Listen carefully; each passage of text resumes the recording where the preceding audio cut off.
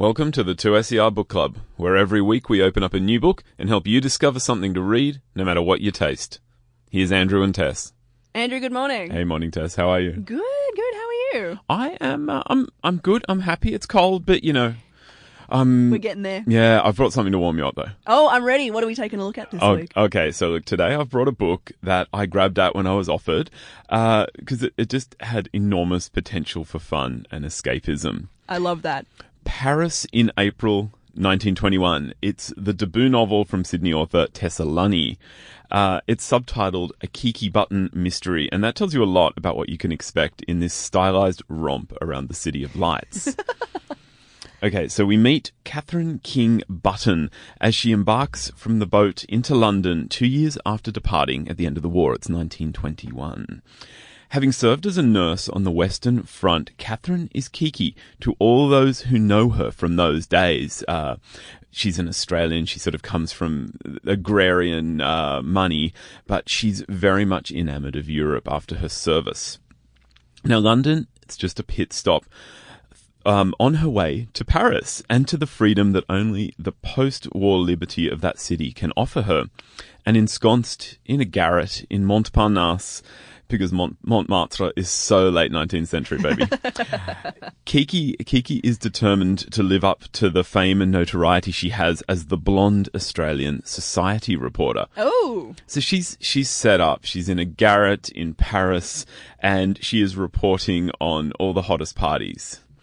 Now, she falls into the artistic circles of Montparnasse's cafe culture, and Kiki becomes a model and lover of Pablo Picasso. That's Pablo to his friends. You don't want to sound like a tourist. So Pablo entrusts Kiki with a mission to locate a stolen portrait and leveraging all her society access to discover the thief.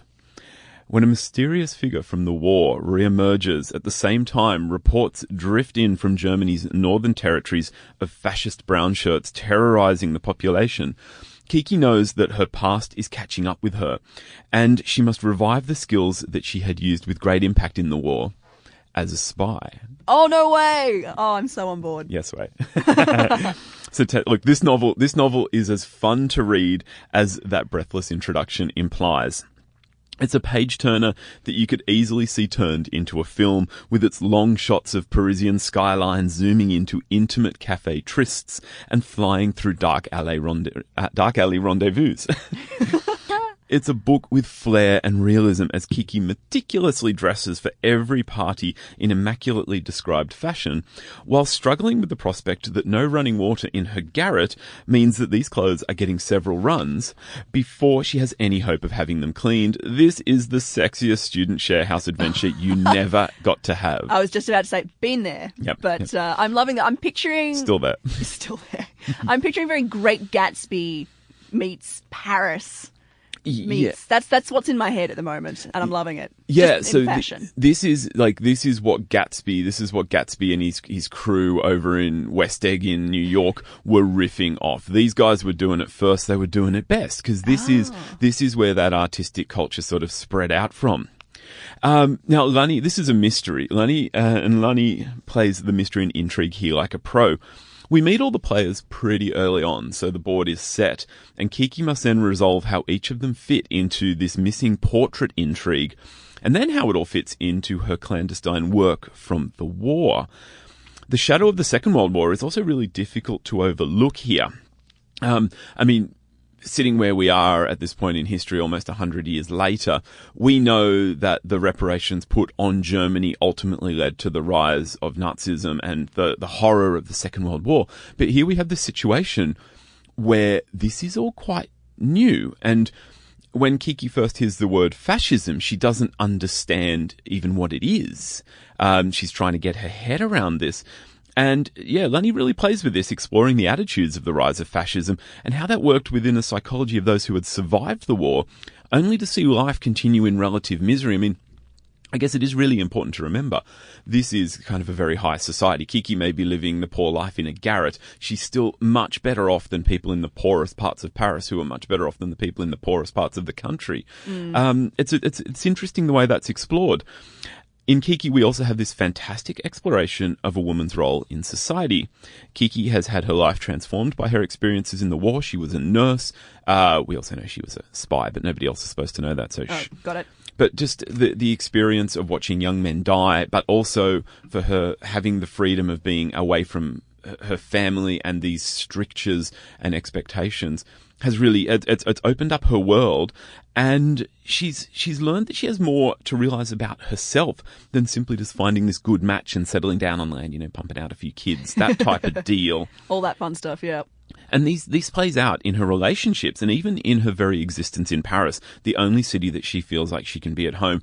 It's really special watching the way she interacts with the men in her life who all have this pull on her. And it's very much, if you've read Henry James' Portrait of a Lady, watching Isabella Archer in that book play off suitors, and ultimately Isabella has a very difficult time of it, and this is not quite that. It's still very much that sort of light, fast-paced mystery, but very interesting to see how these historical attitudes mirror what we see today.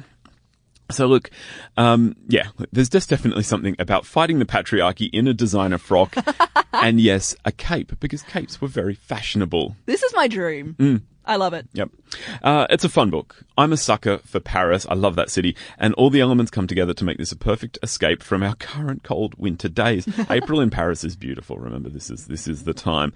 So find a fireplace and a bottle of wine, and I would just devour this book in a whole sitting. I am definitely going to take that advice on board. What are we taking a look at next week? Okay, so next week we're gonna go back to Paris. Oh yes, another fantastic Australian novel, Gregory Day's A Sand Archive, and I'd probably just let people know that Tessa Lunny and Gregory Day are also going to be popping in and talking on Final Draft, so you can catch them on Saturday mornings at 10 or on the new Final Draft podcast. There is so much great stuff out. I actually last week put up a whole bunch of authors, Alexis Wright, Claire G. Coleman, Kim Scott, fantastic Indigenous authors for NAIDOC Week, so go and check out those interviews. Do it. Go check them out. We'll pop the links up in the podcast. You've got no excuse to not go check them out. Thanks so much, Andrew. Thanks. You've been listening to the 2SER Book Club. We record on Gadigal land of the Eora Nation at 2SER's Broadway studios in Sydney, Australia.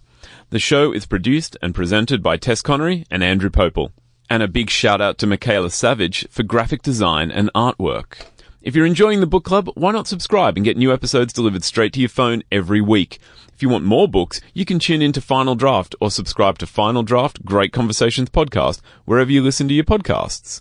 To keep up with everything happening at the station and discover more stories, ideas and music, follow us on Twitter, Instagram and Facebook. Just look for @2SER.